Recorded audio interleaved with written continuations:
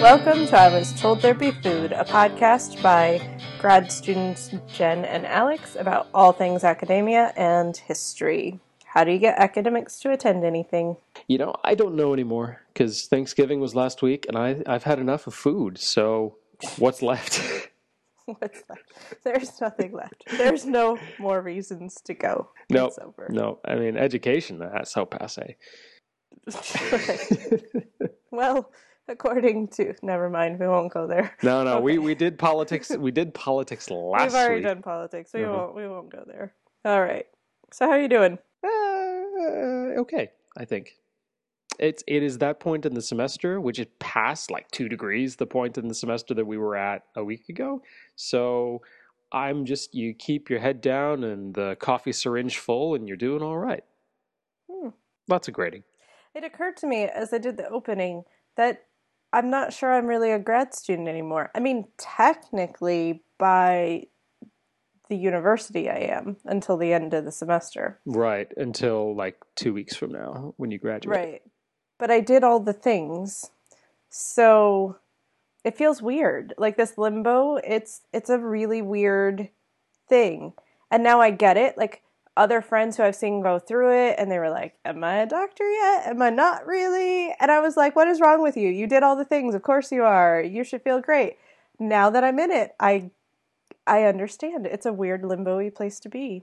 So what does the ambivalence look like? I mean, it seems like you're in the transitionary state. You're looking forward, you're looking back. Any major reflections to share with the audience? I don't know. Nothing particularly profound, but yesterday I had to go to campus, and which I'm not going on campus very much anymore. But I remember last year having moments where I walked across campus and, you know, maybe in the fall with the leaves changing or just something about being on campus that day. And it would strike me like, I really love this place and I'm almost done. And that's a weird feeling. And I expected to feel a lot of sadness and a lot of emotion over that.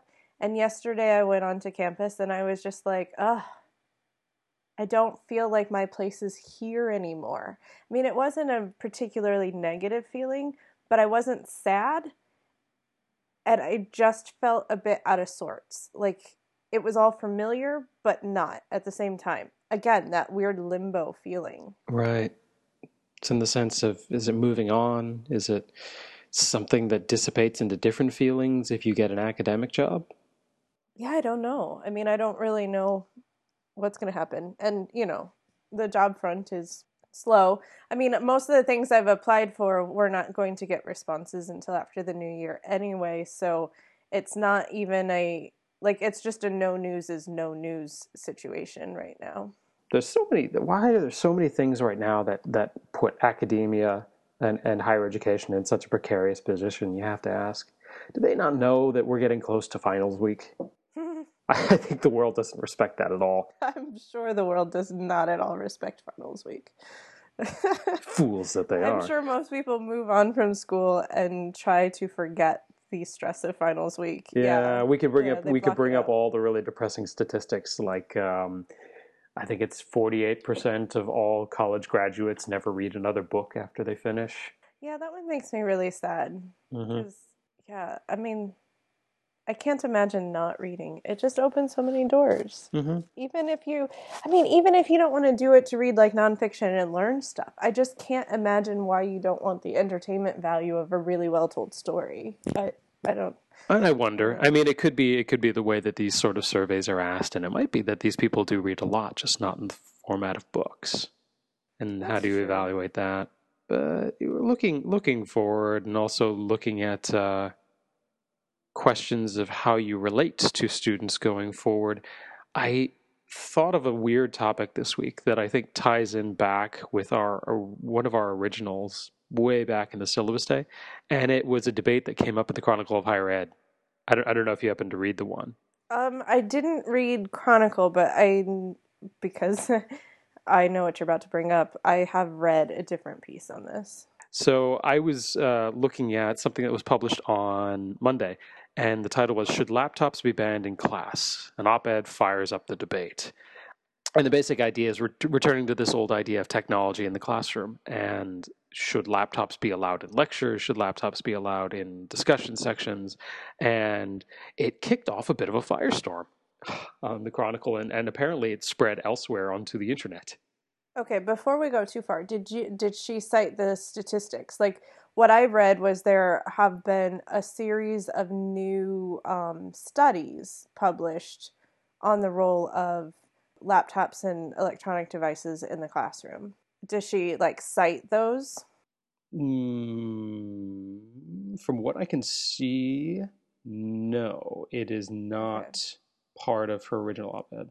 Okay, so that's interesting because I'm sorry because I totally forget what I read. It was one of those like was a mainstream media publication and I can't remember what it was, but it detailed some of the results of the new surveys and it was indicating again that students who take notes by hand have far more retention than students who take notes by laptop by typing in any manner. So, or students who take their notes via like dictation software also apparently don't have the same recall of material. So, there's more evidence again that the cognitive process of taking in information and writing it down yourself is far more valuable. They don't know exactly why, Mm-hmm. but I think it was 3 independent studies produced the same results very recently. Actually, excuse me, I'm looking again at the sites, and they do have a few of the particular research pieces. In particular, we talked a while back about the Mueller piece regarding handwritten notes. She does cite that. Mm-hmm. Right. Well, that was one study that kicked off more studies, and more studies are backing it up, from what I understand. But it does bring up some interesting questions about changes in the classroom in particular, and thinking about sort of part of our original mission is discussing the role of the graduate student, and certainly helping people to get a better handle on what the role of the graduate student is in the classroom, in teaching, and education going forward, how it changes. And Mm-hmm. you've been a big defender in many ways, Jen, of aspects of traditional methods, the lecture in particular. And the Okay. laptop debate made me think about how are there any ways that we should be aware as graduate students of inevitable changes brought on by technology, brought on by social changes in the classroom? I think as academics, we have a responsibility to both be cognizant of changes while at the same time not being swept up by change for change's sake. And I think I see sort of the argument being played out at both ends of the spectrum, and I really think I fall somewhere in the middle. I don't think that just because technology exists that it's a good thing and it must be progress. But I also, and as that's evidenced by the note taking statistics. On the other hand, I think that there are things technology can do it, but again, it's all about the user as well. I think that you could use different forms of media as part of your teaching method or different, I don't know, even a different pedagogy of some type, different methodologies, and you could produce great results. Mm-hmm. But it depends on how you use them. And if you use them poorly, just the presence of technology doesn't make things better, I guess is what my point is. Well, and I think it plays in interesting ways with on the technology angle with actual history of technology theory, which I've had to become aware of in recent years. Part of it in the sense that technology is never very much a fixed thing. Often it has material fixed qualities. A computer is a computer, but the ability to use that for innovative ideas is never entirely capped. Mm-hmm. And I think about there was an article in October from Kevin Gannon, the tattooed prof, who has a very interesting pedagogy blog discussing what he thinks should be a ban on technology bans in the classroom, specifically because he argues it runs in contrary to inclusivity research on pedagogy. And there have been a number of other people who have argued in the very recent firestorm about how technology bans in the lecture classroom can single out certain students, like students with learning disabilities who might need technology to get exactly the same equal footing as other students who can take notes by hand in the classroom. Mm-hmm. And I think it speaks to exactly the idea you brought up of you need to be adaptable more than anything else. Right. And I mean, I think that's a very good point. There are, immediately as soon as you say people shouldn't take notes on a computer, but I can't read my handwriting. I did so much better when I could type, et cetera, et cetera. Like you always have somebody, even without a learning disability, chiming in. And then you also have that level of this perhaps helps somebody who does have a disability that disadvantages them with the note taking. Perhaps technology is something that becomes very useful. But here's the thing. There is still some sort of cognitive process that happens when you're taking those notes. And they are speculating that what happens is that the student quits processing what's being said, because most students who take notes on a laptop just type everything down verbatim. And that's the problem. So how do you get past that? And there are, again, I mean, every university has student disability services under some name. And I know at our university, you can have a provided note taker. You can work with the professor to get permission to record a lecture. I mean, there are so many ways in which universities are trying to accommodate each student as they need to be accommodated. Mm-hmm. But those students have to go seek out the help. And I think sometimes that's where the conflict happens. Like sometimes students just want to be able to do it the way they do it without going through a university approved method. And I don't know where I stand on that. I mean, I can kind of understand you want the freedom to make your own choice, but... Well, this is something else I've been looking into more recently for another group project via my program, thinking about inclusivity as a factor in classrooms and wondering about where is the responsibility of the instructor or the professor to try to head off potential inclusivity issues, ableism or anything else in the classroom in their own syllabus, in the structure of their content and the way they present it, mm-hmm. prior to needing to worry about a student who has to go to disability services and then come back mm-hmm. with information and this sort of a thing. And so wondering about how much this is something that educators of the near future need to be thinking about. Maybe. But then it also strikes me as something else, too. You keep using the word inclusivity, but, I mean, we're talking about it in terms of, as you said, ableism, but what about classism? Mm-hmm. Absolutely. So by saying that, I mean, in that sense, a ban on laptops is actually more inclusive related to class structures, because some people can't afford to have their own laptop computer and are probably relying on the computers on campus. So I don't know. I mean, I'm not sure, because there are a lot of people who do just make a choice to take notes by hand. So I'm not certain that they would necessarily stand out in a college classroom because they don't have a computer, but it could be, right? Like, so mm-hmm. there are so many layers to the idea of inclusivity that I think it's more complex than just, is there going to be a ban or not? Oh, it definitely is. And I think there's a lot of conflict in the literature at the moment about that as well. Of it's not just an attempt to level off the playing field, but it's looking at every classroom as a dynamic composition of students with very different needs. And sometimes it's going to be based on class, and sometimes it's going to be based on physical or mental ability, and there are so many different factors. And if the goal is ideally to have a room in which every student feels and can act as if they are equals, I mean, on one end, that's an ideal that I don't know if anybody has really found yet. But I'm wondering, just this sense of what is the educator of the future's responsibility?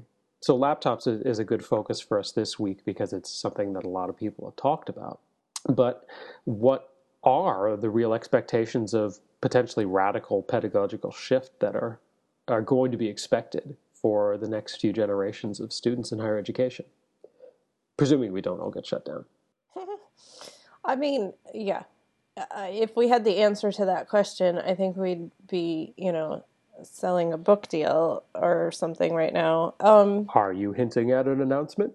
Wink, wink, wink. No. Nah, we don't have time for that. Yeah. I mean, I don't know. I mean, I think that the radicalism might have to come in the form of fighting back against the notion that technology for technology's sake is just a good thing.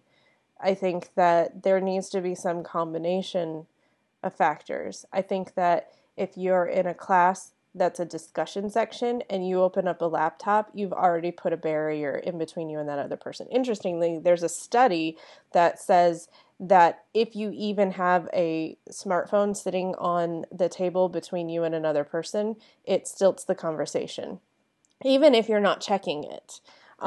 And so you think about that and apply it to a laptop, which does even provide like a physical barrier between you and another person. We've got a problem there. There's no way we could make an argument that laptop is going to facilitate a conversation between two people.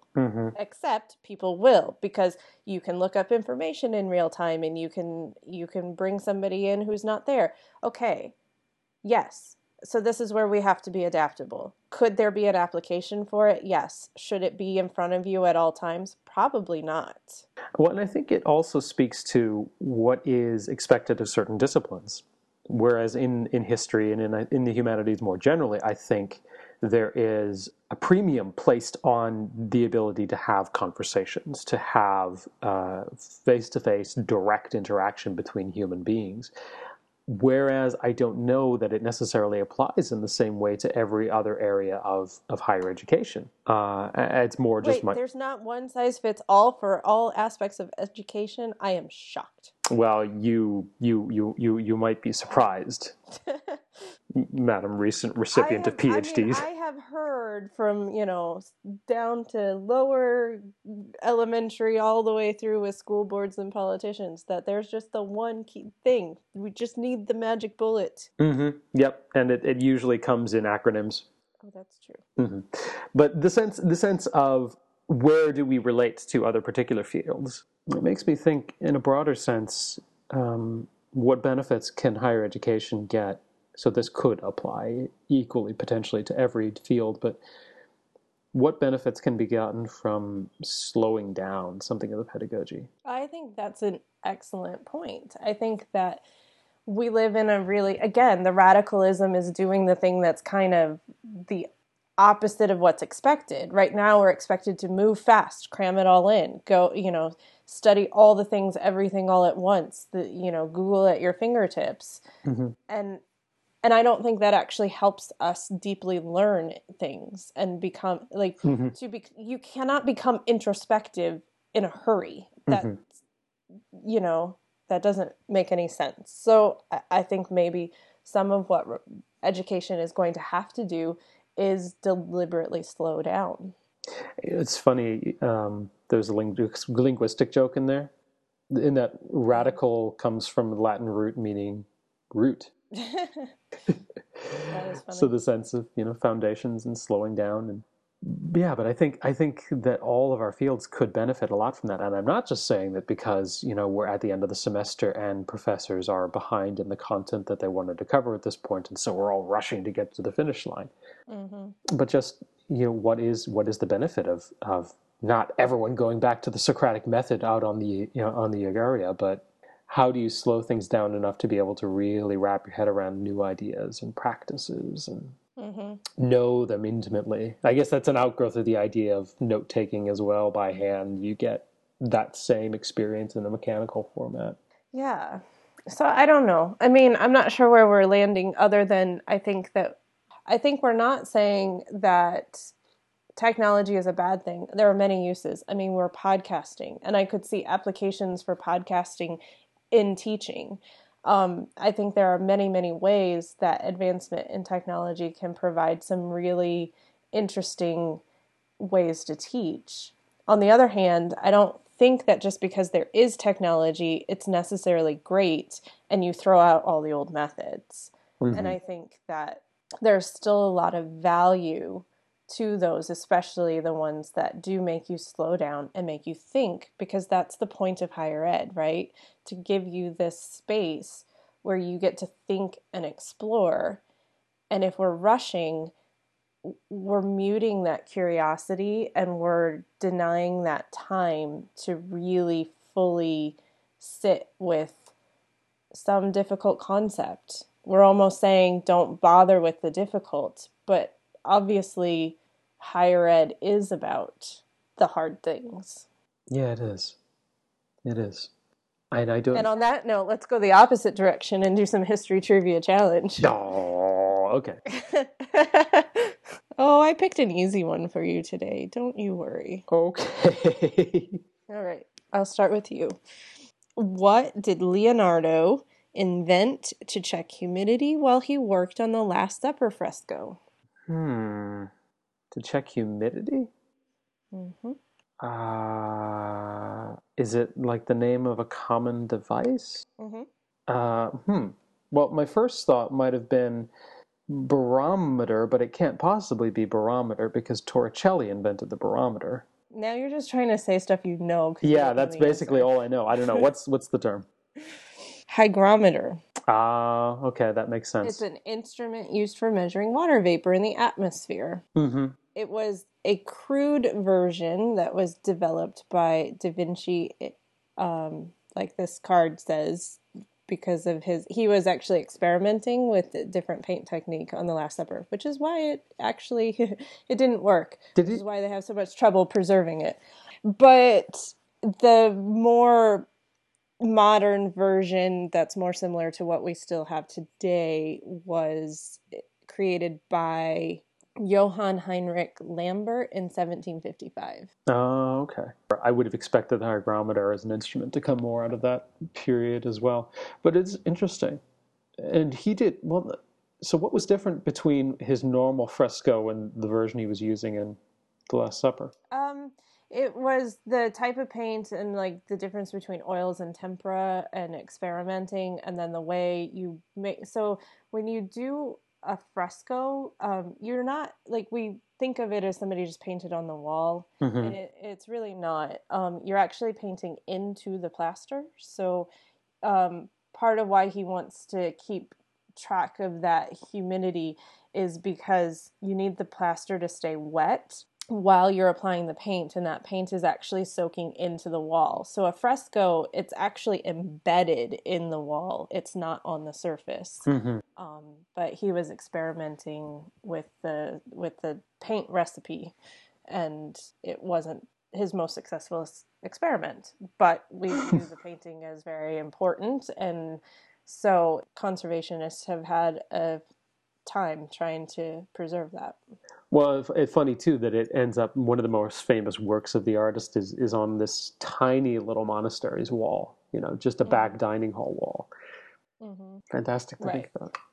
Okay, so mine I think might be easier. I'll use the same preface as you gave me. What organization elects the 15 judges of the World Court? Oh. Okay, what organization? I'm just going to say, I'm trying to decide, is it the General Assembly or is it the Security Council? You might be thinking a little too specifically. Oh, so the UN? The UN. Oh. Let's see, I assumed it was harder than, I knew it was the UN in some capacity, but I was like, which part? Which part does that? And this is why trivia has, we're left to think about longer, more difficult, important questions, because I would have imagined it's a particular branch. Like, is it just the security? No, because it couldn't possibly be left open just to the Security Council, could it? Oh, yeah, it could. They like to take control of that. Yeah, I know there's a lot of issues that the Security Council just has uber control over. No, but now I'm left with more detailed questions that I'm going to have to go look up after the show. I know, because I actually have no idea. And I studied the early years of the UN. I don't know the answer to that one. But you got the trivia question right, so it was well worth it. Congratulations, yes. You've earned your doctorate now. Woohoo! I would have settled for a cookie. All right. Thanks for joining us this week. You can join the conversation by tweeting us at IWTTBFpod or email us at academicsneedfood@gmail.com. Thanks to Brian Jones for our music, and it's time to go because we should be writing.